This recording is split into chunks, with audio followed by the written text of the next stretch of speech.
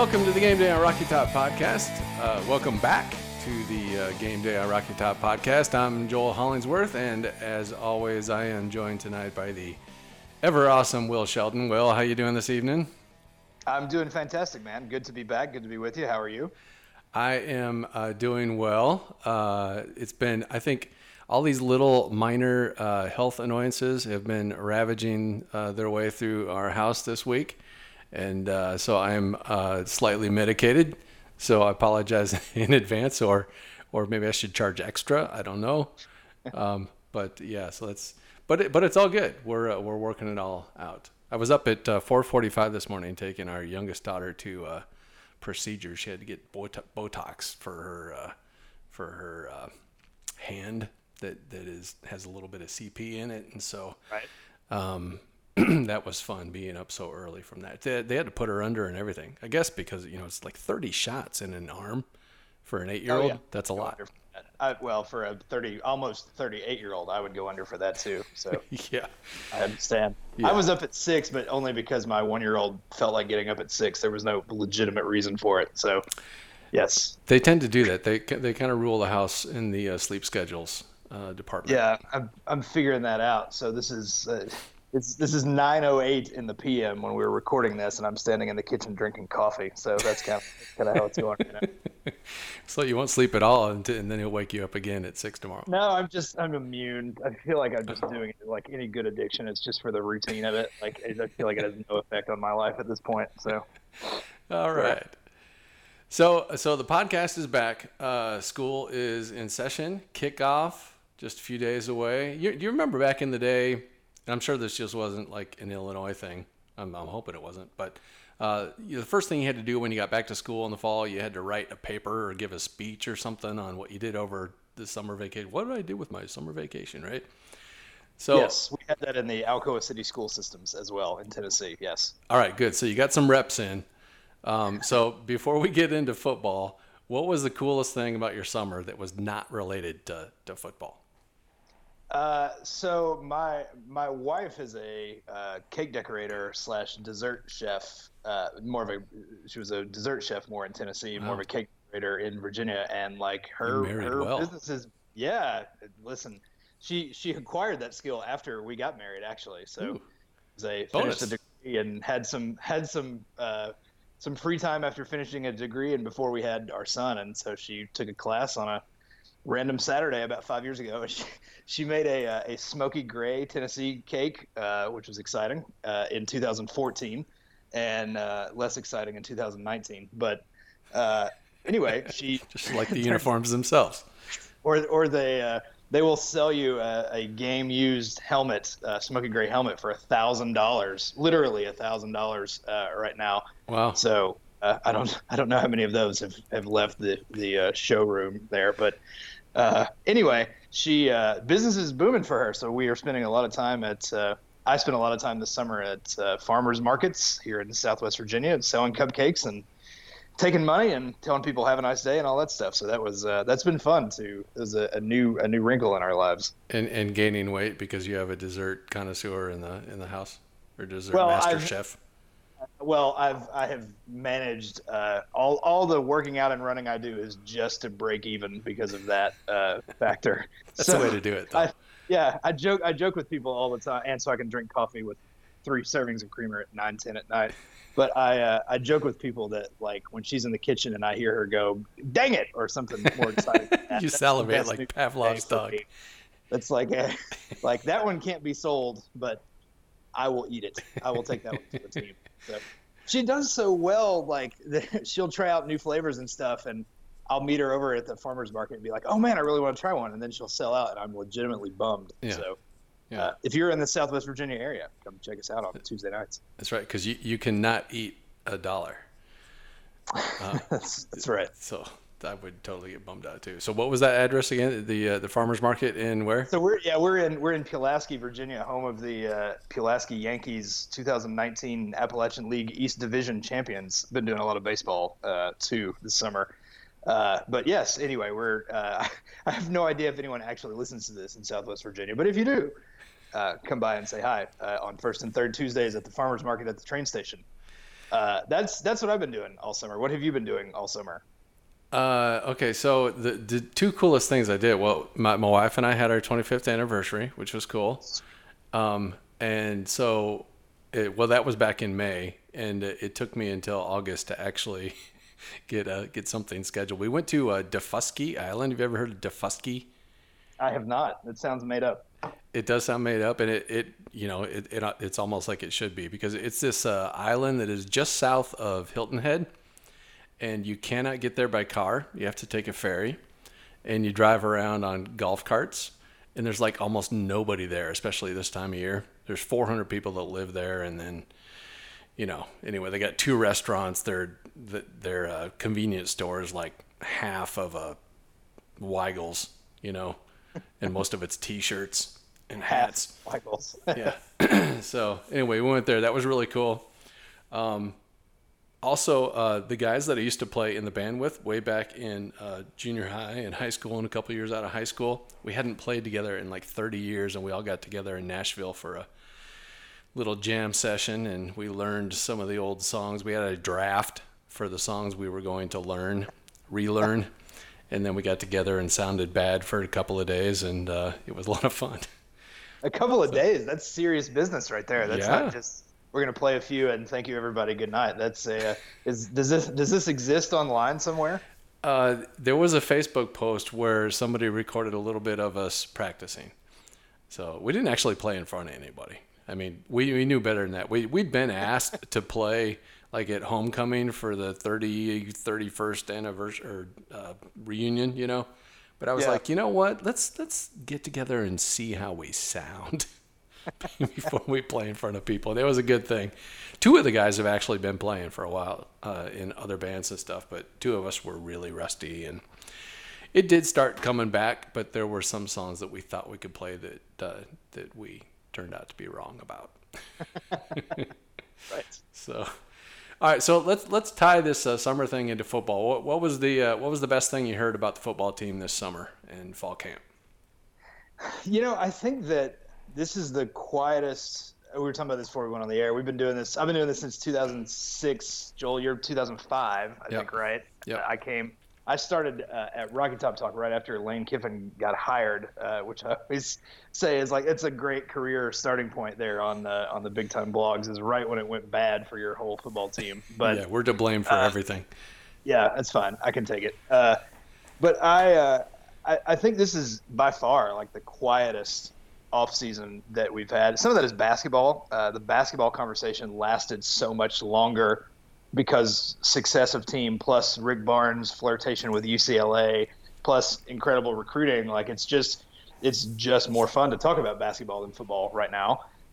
So I think that's okay that it's quiet about football at the moment. I think Fulmer's presence, at least to me, and probably of people of my late 30s generation, there's just so much more trust there with the big picture, with him in charge, that there's less of a need to be anxious going into Pruitt's year two than I feel like there was with Dooley and with Butch Jones. I mean, at this point with Butch Jones, we were so sold on the recruiting that it really it didn't seem fathomable that you could recruit the way he was recruiting and actually get all those guys to actually sign here in February and then have it turn out the way that it did in terms of just not developing that talent. And so I think the biggest takeaway with the football team this offseason is that there really wasn't a big takeaway. That'll all change here in 3 days, of course, but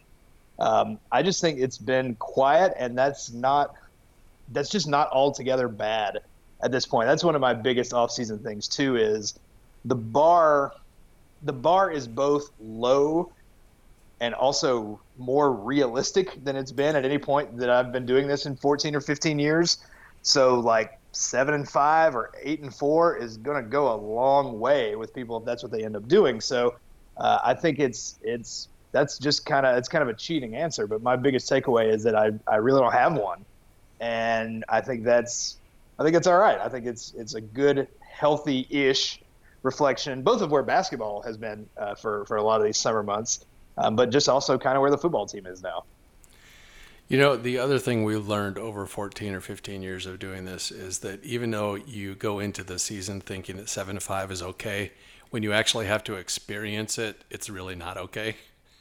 And everybody gets mad anyway. Well, there's a particular, like, if you're trying to figure out how they get to 7-5, the easiest path is they beat Kentucky, they beat Vanderbilt, they beat BYU, and you get South Carolina in Knoxville.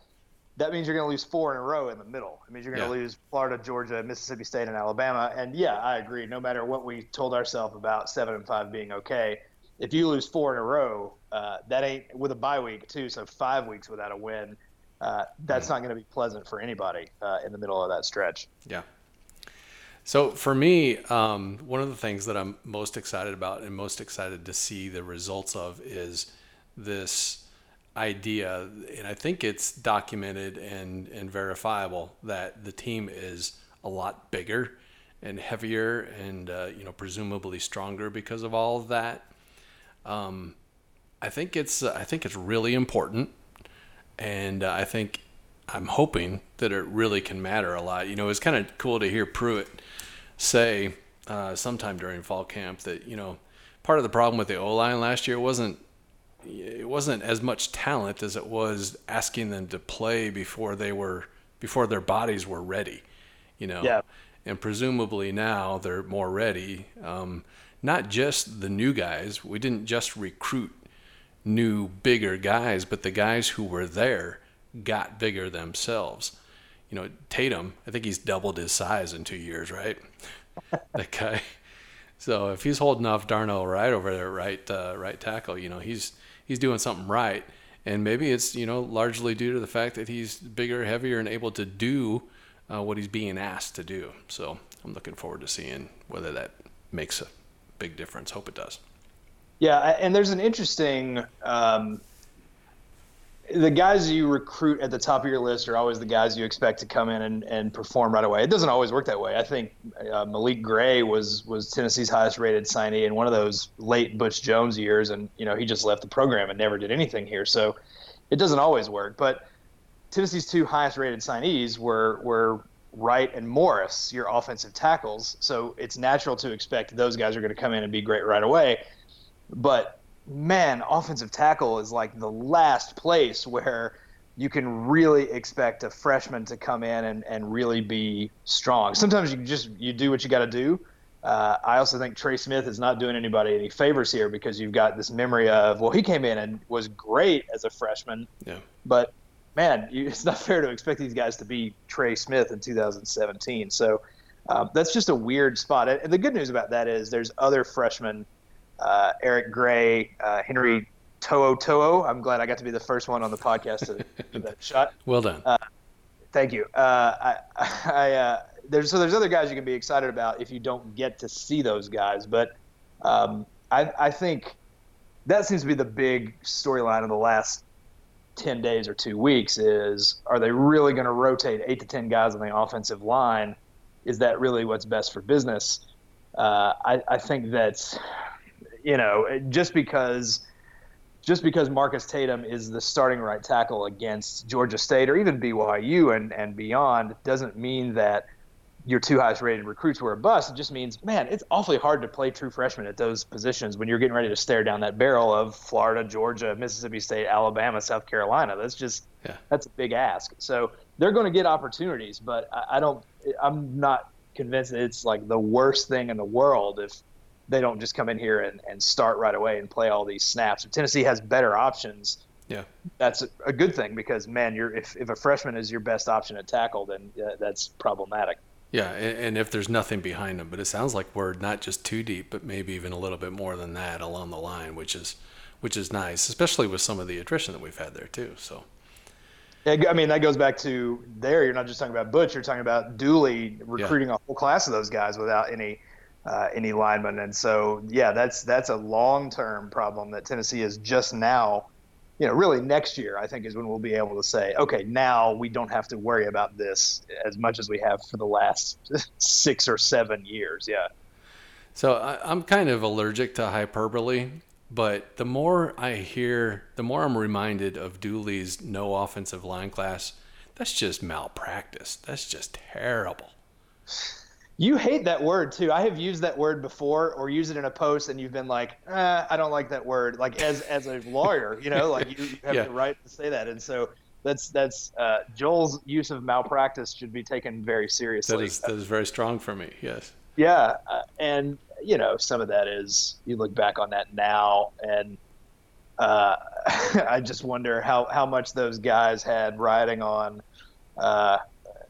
If they'd done well in 2012, if they hired a different defensive coordinator or promoted Lance Thompson or whatever, and they won, 8 or 9 in 2012, which probably would have felt like a big deal.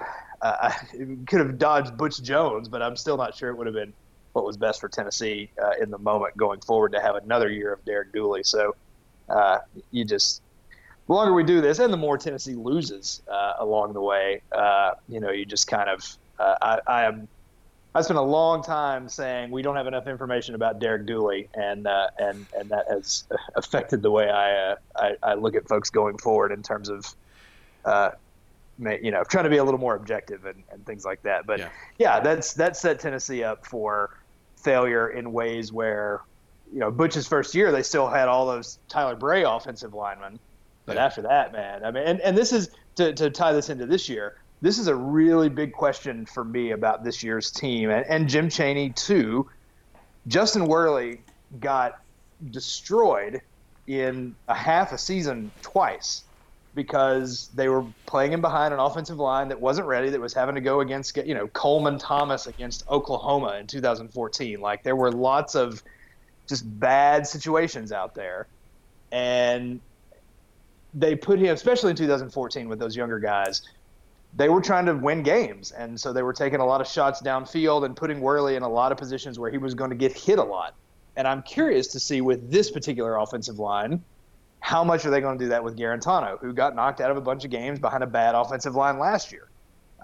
Some of this I still wonder, is this why Tennessee ran fewer plays in the country than any team last year, because they're just trying to do risk management or survive or whatever the case may be. But I'll be curious to see how many times, if they really feel like they've got the receivers and they've got the potential to take some shots downfield, is there a part of them that says, man, that's another shot Garantano is going to take, and how willing will they be to put him in harm's way, especially against the teeth of that schedule there in October? So I was going to, I already praised you for saying To'o's name. The next test was going to be saying the quarterback's name, but you've already failed twice. Yeah, Garantano. Yeah, that's my bad. It's my bad. Of course, we've had lots of failure there over the years. So we all have. Yeah. I wonder why he didn't correct anybody. He's just is that the lack of leadership that he's finally growing into his fifth year or fourth? That would be good if I hadn't written that Idiot Optimist piece yet. I feel like he's finally worked up the nerve to tell us his name, his real name. It's got to be worth 2 wins. Just makes me. He made the joke today. Somebody made the joke today about being called Guantanamo. That was an Idiot Optimist joke from 2 years ago. The beaches of Normandy and Guantanamo, I remember Guantanamo Bay or whatever. Yeah. So yeah. Again, I'll plead the. I mean, I won't plead the fifth. I'll just say, hey man, we're all guilty of that one, and I'm very sorry that we did not have the correct knowledge on the correct pronunciation of your name. Right. Don't ask us old dogs to do those new tricks right now. Right. Yeah. All right. So big picture, meaning like just from a wins and losses standpoint right now. We'll get into the details in a minute, but what are you hoping to see this fall? What are the most important games? Well, BYU, I mean, that just feels like a game that you have to win.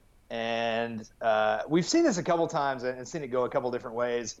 That Kiffin first year, UCLA, that was a game. Well, Tennessee's got to win that game, and they didn't, and they lost it in particularly frustrating fashion. But still, they got things turned around in October. They got a big, meaningful win, and by the end of that year, nobody was still really chirping on that UCLA loss. So I'm not saying if they lose to BYU, then everything's out the window, but that's just a big one to get. We'll see too. I mean, we're going to see those guys late tomorrow night. So I'm going to see those guys early Friday morning. Like, just how. And I know we're going to talk about the Gators here in a minute, but like that's going to make a big difference. We haven't really had a year like this Tennessee hasn't played a cupcake in week 1 since Butch Jones' first year, because we ran into that stretch of Utah State with Chucky Keaton, and then Bowling Green, and then Appalachian State, and then Georgia Tech and West Virginia. So it's been a minute since we really don't have to be overly concerned with Tennessee in week 1. And you're getting 2 shots before we take a snap. You got a colorful opinion about the Gators now, and you're going to get a good one with BYU here on tomorrow night against Utah. So that could change if BYU wins that game. I think that may change folks' opinion about the winnable nature or the percentage in our expected win total machine that you're putting on BYU. But I think getting that one allows you to survive whatever happens against Florida and whatever happens against Georgia. And I say whatever happens. I think it allows you to just kind of roll with the punches of a competitive loss to Florida and whatever happens with Georgia. Florida is the biggest opportunity on the schedule. If you get that game, that's going to mean a whole lot to a whole lot of people. But in terms of just what's important for progress, BYU at the start, Vanderbilt at the end, especially if we're in this business of if 6-6 is a realistic outcome, then you could come to Vanderbilt at 5-6. And you just, no matter what happens the rest of the year, you would lose some sense of opportunity by losing to those guys. It would knock you down a peg in bowl standings. It would be 4 years in a row, which seems incomprehensible, but would be true. So those two, to me, if you get those 2 games, then we're assuming that Tennessee just needs to pick up one more. So Kentucky, South Carolina, somebody in there to get to 6, pick up 2 more of those, you're at 7. So that to me, Florida's always going to be your biggest opportunity available. Since I don't think we're ready to count Alabama in that conversation yet. But BYU and Vanderbilt at the beginning and the end, you get those. I think you're going to come out of this thing with at least an okay sense of how the season went if you get both of those games. All right, so that was all very compelling. But yeah, I don't really care about BYU, really. I don't know why. Oh no. Tell me why. Go ahead. It's a non-conference game, and I think our we have to figure out how to compete in the SEC, and that's a long road because we're a long ways away from winning the SEC championship. We're a long ways even from winning the SEC East, and we're actually a longer ways away from, even getting lined up with Florida and Georgia to compete for the East. I mean, we're so far down that we got to worry about just not losing to Vanderbilt anymore, And so I just don't think I'm just more focused on the SEC, and I also think that we're probably gonna win for some reason. So I'm just not worried about it, and I don't really care. So it's probably a bad combination. So don't tell the team that. We don't want the. I'm looking at it more from the sense of getting one early that you really were allowed to feel good about for more than a minute. Yeah. And I think the way things have gone, I think they can survive a competitive loss with Florida and still go into the bye week at 3-1, excited about not the future, but excited about what the rest of this team could do. Because we just haven't had all the good that they did with Cincinnati, who's probably a comparable opponent. I'd have to go back and research that more. But that Cincinnati team, the Butch Jones Cincinnati team that they beat in 11, probably a comparable situation to, a non-Power 5 team coming in. But everything good about that just got tossed when Justin Hunter blew up his ACL in the first drive of the Florida game. So sometimes that happens. But, NC State, the good you felt about that, another maybe comparable to BYU kind of situation. You can't give up 1,000 plays of 80-plus yards against the Gators a couple weeks later in that year, in a year 3 when you're supposed to pay it off. I just think you need Tennessee needs a win. Yeah. And not Georgia State, and to get one before – this was Butch's problem before 2016 is that his big wins came in mid-October or later. And they were more stop the bleeding wins or change the narrative wins. it would be nice to get one in September that really counts and matters.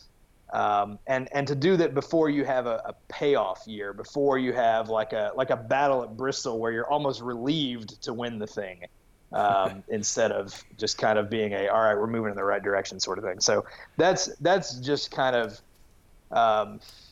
if you get BYU, I think it puts you in a better frame of mind as a fan and a healthier place to try to go get South Carolina, Kentucky, Vanderbilt, the games you're talking about. Yeah, I agree with all of that. The lingering impact, positive or negative, will be important. Just from the final result, it just doesn't feel like something that we can't recover from. I wouldn't think. And to me, my whole analysis of the season going in is just sort of, okay, let's win the non-conference. And I know, if we don't get BYU, then that's, an assumption that you've already made that you're wrong on, and that's going to feel bad. So I understand that. But I'm just sort of assuming those 4, and then, assuming 3 losses, Alabama, Georgia, probably Florida. And so I think the whole season comes down to those other SEC East teams, and I'm ignoring Mississippi State for now too. But I think it comes down to the other SEC East teams, because you got to get out of the cellar, you have to get out of the second tier of the SEC East.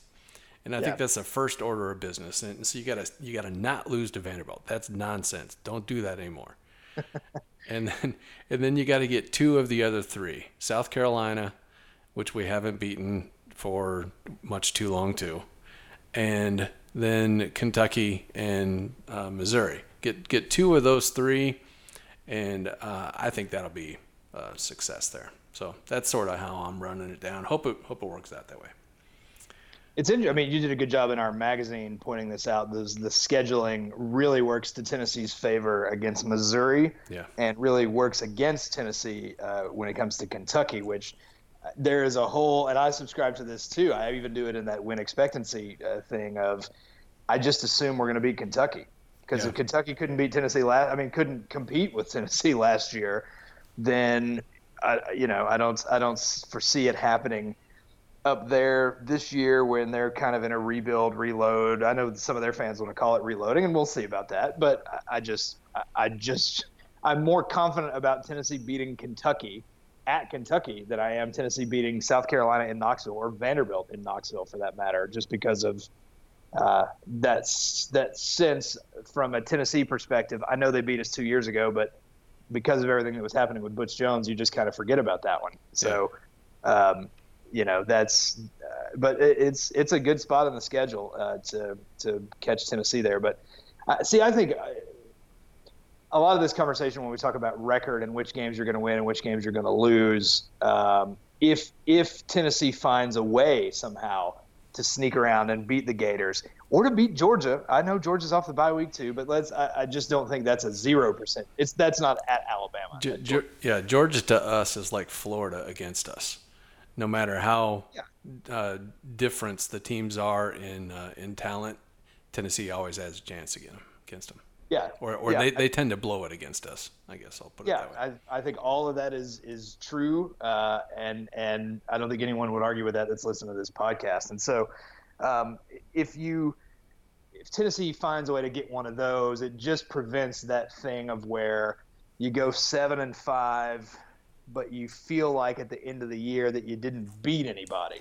Because this is a lot of the Butch Jones narrative. You need to make memories, and then you need to make them last. Yep. And can Tennessee go 7-5 and beat BYU, South Carolina, Kentucky, Vanderbilt, and the other 3 non-conference teams, and be 7-5 and say, okay, that was a tip of the cap to that year? Sure, but what are we going to be talking? What are we going to remember out of that group at the end? Maybe it's the bowl game. I don't know. So I think this staff understands that. All these guys have been around big time college football long enough to know, like, some games just matter more than others. And so that to me really is a piece of that puzzle too of, yes, Tennessee needs to win all of those games that you're talking about. Yes, that is the next step you have to take if you're trying to make progress in the SEC East. But man, it would be really nice to get the Gators. Or hey, Mississippi State has an outside chance of rolling in here undefeated if they can beat Auburn, especially the week before they come to Knoxville. There's an outside chance you're playing Mississippi State as a top 15 team. So that one also could be a potential bulletin board, sort of win. And Missouri, certainly, I don't want to rule that out. Missouri has an outside chance of being whatever that is, 8-0, 9-0 before they hit that stretch of Georgia, Florida, and Tennessee. And if they split those two, they would still be ranked very high before they played the Vols. So it doesn't have to be get the Gators or get Georgia. New opportunities arise all the time. None of us thought beating Kentucky would be such a big deal last year until it was. Yeah. So you just they just need to find 7-5 would be a tip of the cap and a job well done, like I say, but it would be so much better if it included at least one in there where we could go back and relive it at the end of the year and remember it fondly, and not remember like last season where you had two really memorable wins, but the moral of the story is you still went 5-7. Yeah, and not just 5-7, but those last two games, man, those were just catastrophes. Yeah. All right, so apart from the big picture, let's talk about some details. You did this thing over the summer, which I loved so much that I basically plagiarized it a couple of weeks ago.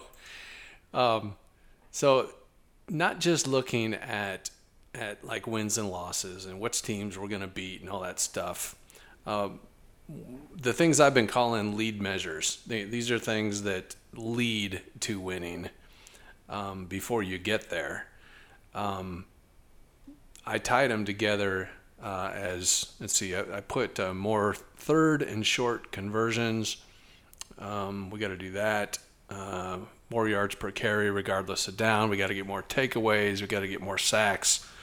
We got to get better in the red zone on defense. Then we got to keep Garantano out of the medical tent.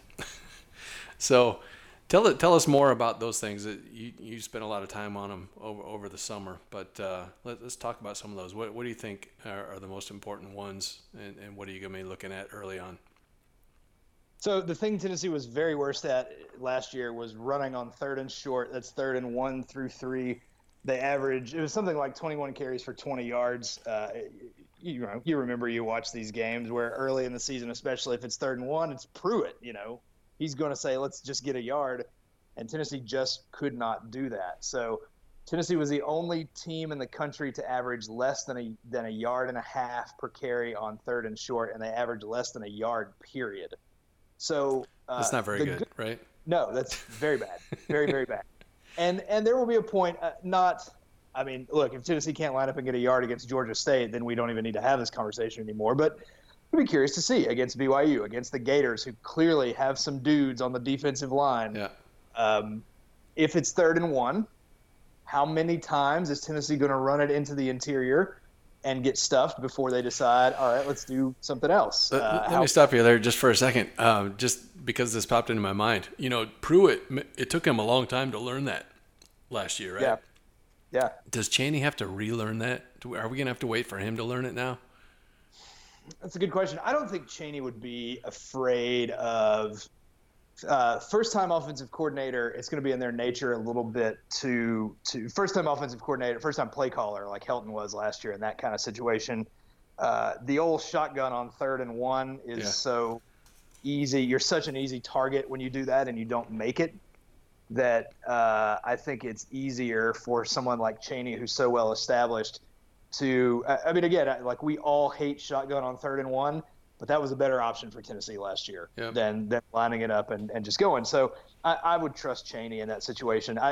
Maybe you got to figure it out one game, but hopefully these guys are paying for the fancy advanced version of the stats package that I'm just getting free and compiling all this stuff. So hopefully they know all that. But that's the big thing. The good news about that is if you're in 3rd and 1, you did an all right job on 1st and 2nd down. You're on schedule, as they say. So Tennessee was okay if they didn't go backward on 1st down. If they did something that wasn't a sack or a blow up behind the line, and there were fewer of those last year than there were the year before, then they did okay.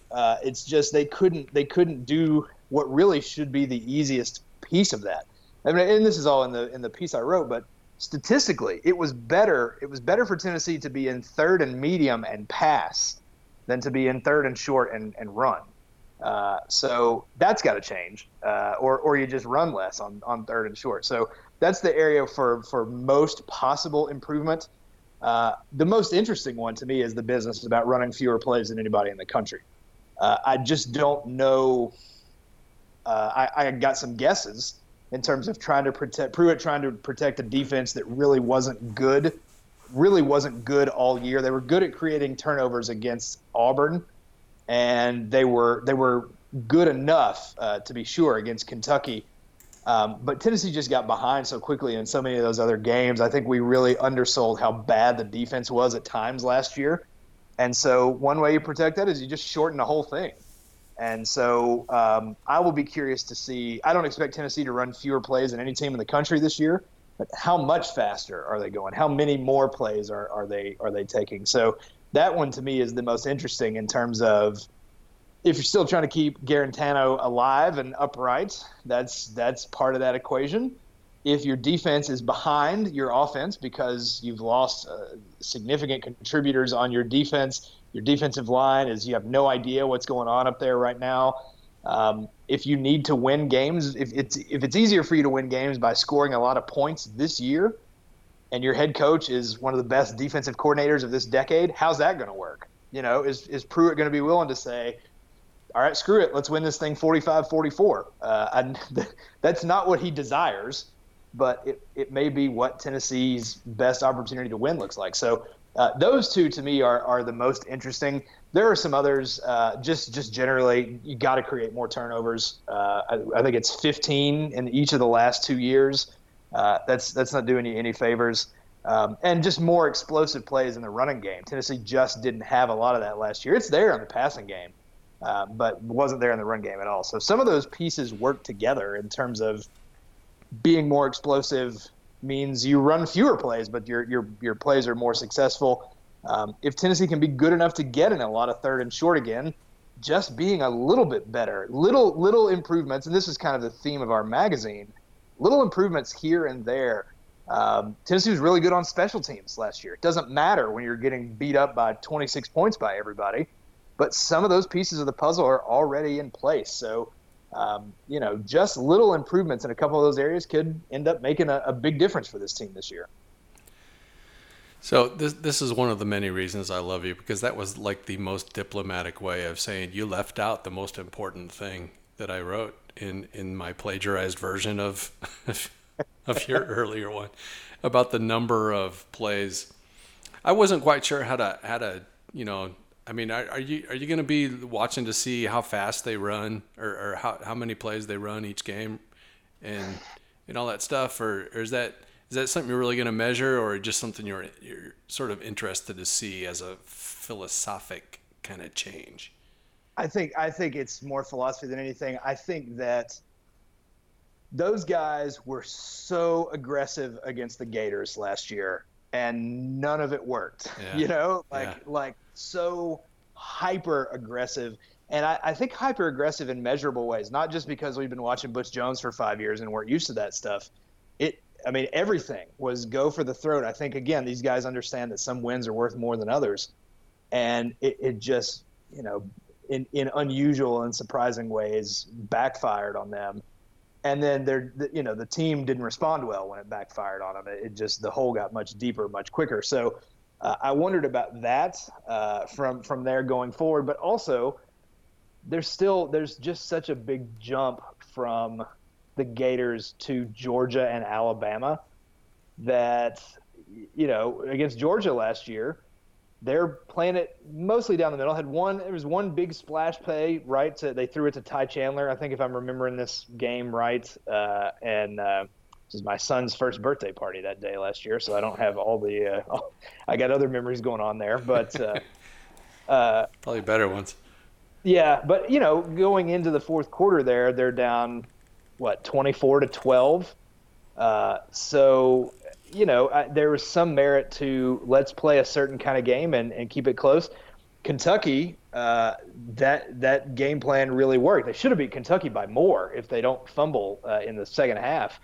So I'll just be curious to see. I think Chaney can do it any way you want it. I don't think he has to do up-tempo and let's try to score a touchdown on every play. And he hasn't been that guy in his first year at places. He's been much more, we're building something here and that kind of stuff. Now, I'm not sure any of the first places he's been in the first year had the kind of talent coming back at quarterback and wide receiver that Tennessee has now. So if they can block it, I think you can do lots and lots of things. And again, we may come to this thing the week after the Florida game and say they can't block it. Like, it's just what it is. They still can't block. We can talk for hours and hours all we want, but if you can't block it, you can't do it. Yeah. So, I'm just interested philosophically in how are they going slow on purpose to protect a defense again that may not have it all put together. Are they going slow on purpose to limit the number of times that their quarterback is going to get hit when they don't have anybody behind them? And really, we didn't get to see this a whole lot last year. We saw it against Kentucky, and we saw it for a second against South Carolina. What do they do when they get up 10 points on somebody? What sort of urgency or put the foot down on people do? They really put the foot down on Kentucky with a blocked field goal and turnovers in the red zone. It wasn't really the offense that did it. It was a Hail Mary at the end of the first half, and then just kind of, keeping it together as much as you could. With Auburn, they went into conservative mode against Auburn at the right time. Like, all that worked out well and fine. But there's just some stuff that these players just don't know. These guys don't know a whole lot about playing with a lead on a good team. I don't. That's a long and rambling answer to say. I don't know. I think it's fascinating. I think it's really fascinating that Tennessee ran fewer plays in the country than any other team. But I don't know how much that's going to change this year, and I'm really interested to find out. So speaking of if you can't block it, you can't run it. We got a glimpse of Florida against Miami to kick off the season last Saturday. Defense looked good, but it was sloppy, and the line, as I said, looked vulnerable. I mean, for both teams. Maybe I'm getting them both confused, but I think they both look bad on the offensive line. And Felipe Franks is becoming one of my least favorite rivals ever. Quickly, but he looked rattleable, So what do you think? Was that just first game rust that you're probably noticing more because they were playing a good opponent on the first game, or are maybe they not quite as good as advertised? The best comment on that game, and I can't remember if somebody on Twitter had it looks like this game is being played in a monsoon and there's not a drop of rain out there. Like, that was my favorite comment about that game. The good news about the Gators is you're going to get another live fire. I don't know who they got. They're off this week. I don't know who they got next week. But then they got Kentucky. So we'll get another data point on them before we see them. Do they have 3 buys because of that? I should look at that. I think they should, right? Because they're playing a week early, and then they've got the same. They have a week 1 bye. Nobody else has the week 1 bye other than them in Miami, and I'm sure Arizona.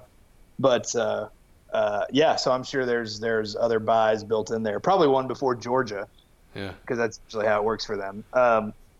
But I feel like in talking with other Tennessee fans, it's fun being in Southwest Virginia because you get objective opinion on games like that everybody's watching, but these folks don't care if the Gators win or lose. And the objective opinion was just what a ridiculous, like, perfect week 0 game it was. But I feel like among Tennessee fans, and I can be talking to this too, there's this school of thought after being so aggressive against them last year of like, maybe we should just wait for them to do something dumb. Like, they seem eager to be dumb on offense. And defensively maybe, too, on the cornerbacks at the end of the game. Yeah, a little bit. But I mean, like, maybe we just sit back and are like, all right, like, here you go. If you're going to score on us, it's going to be a 12-play drive, and we think you're going to do something dumb on plays 1 through 11. So It'll be interesting to see. That's again, we're old guys doing this. The team that runs for the most yardage wins this game. Tennessee, with the one exception of Dobbs and all those guys there, in that really weird 2016 game, every time Tennessee tries to outgun Florida, they lose in this rivalry. So I appreciated the aggressiveness, even though it failed spectacularly last year. I appreciated that mentality, but that's why we need to see him against Kentucky, because I feel like that's kind of what you talk yourself into now is, well, Franks is going to throw 2 stupid interceptions against us. He might, but he might not. So one of the things I find really interesting about that Florida game is that, the commentators were saying there's it's sloppiness because there is no preseason in the college game. And so, people that have been thudding don't know how to tackle yet, and they got a lot of rust and stuff to knock off. And I just think you're more likely to see that against a good team than you are maybe against, say, Cupcake. All right, so we gotta wrap this up. But is there anything you want to say about Georgia State before we conclude? Sorry, Georgia State fans. No. I mean, I'm struggling. I'm still more interested in big picture conversation about Tennessee than what's going to happen against Georgia State this week. So, yeah. Even the interesting things of which, like, is Eric Gray going to be the first substitute for Ty Chandler? That's interesting a little bit. Mm-hmm. But the other stuff, if it's much more interesting beyond that, and a couple of other. Because even questions like how many offensive linemen do they rotate, some of that we're just going to say, well, it's because we were playing Georgia State, or is that really how it's going to be? So there's very little of that, and more just about, again, let's enjoy our first week 1 Cupcake since 2013, and let's take a look at some of these other teams, and let's keep everybody healthy. And as long as Tennessee looks, they're favored by 3 or 4 touchdowns. As long as they do that, then I think we're just kind of still in a holding pattern, and we'll see what BYU does on Thursday. So you think we cover? My machine is saying no. I think it's about right. It's trending down. It's trending. It was 25.5 maybe is the last time I saw it. So again, one question that is interesting in the big picture: how fast do they put the backup quarterbacks in there? At what point are you comfortable with that lead? So I think that could, if Tennessee's up 21 late in the third quarter and they go ahead and put the backups in, then the fact that they don't cover, if they don't cover from that point, I think that's not really fair. But I think it's about right. I think it's 20, 27, 28, 4 possessions. I think that's fine. Well, that would be just fine with me. So you have my approval to set that line right there.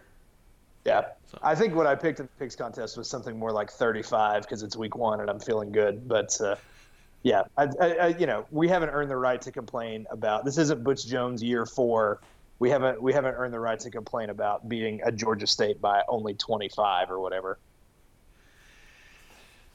All right. Well, there you have it. Our back from summer edition of the Game Day on Rocky Top podcast. Live from DeFusky with no internet. Actually, that's not where I'm at. I'm back from DeFusky. I made it home on the ferry. So we will be back. We're planning on a recap that we post maybe Tuesday morning podcast, and then maybe a preview that we'll probably post Thursday morning. But we'll be playing a little bit by ear because we got youngins running the household and waking us up at 6 o'clock and making us drink caffeine with cream at 9:30 on the kitchen counter. So all subject to change. But as always, thanks for listening to the Game Day on Rocky Top podcast. We will see you next time whenever it is. And for Will Shelton, I'm Joel Hollingsworth. And thanks for listening. And of course, just didn't want to hear my thing about Florida. It's trigger language about zero announcers and all that good stuff. So, do you mind if I turn it off though and try calling you back on Google Talk just in case? No, it's fine.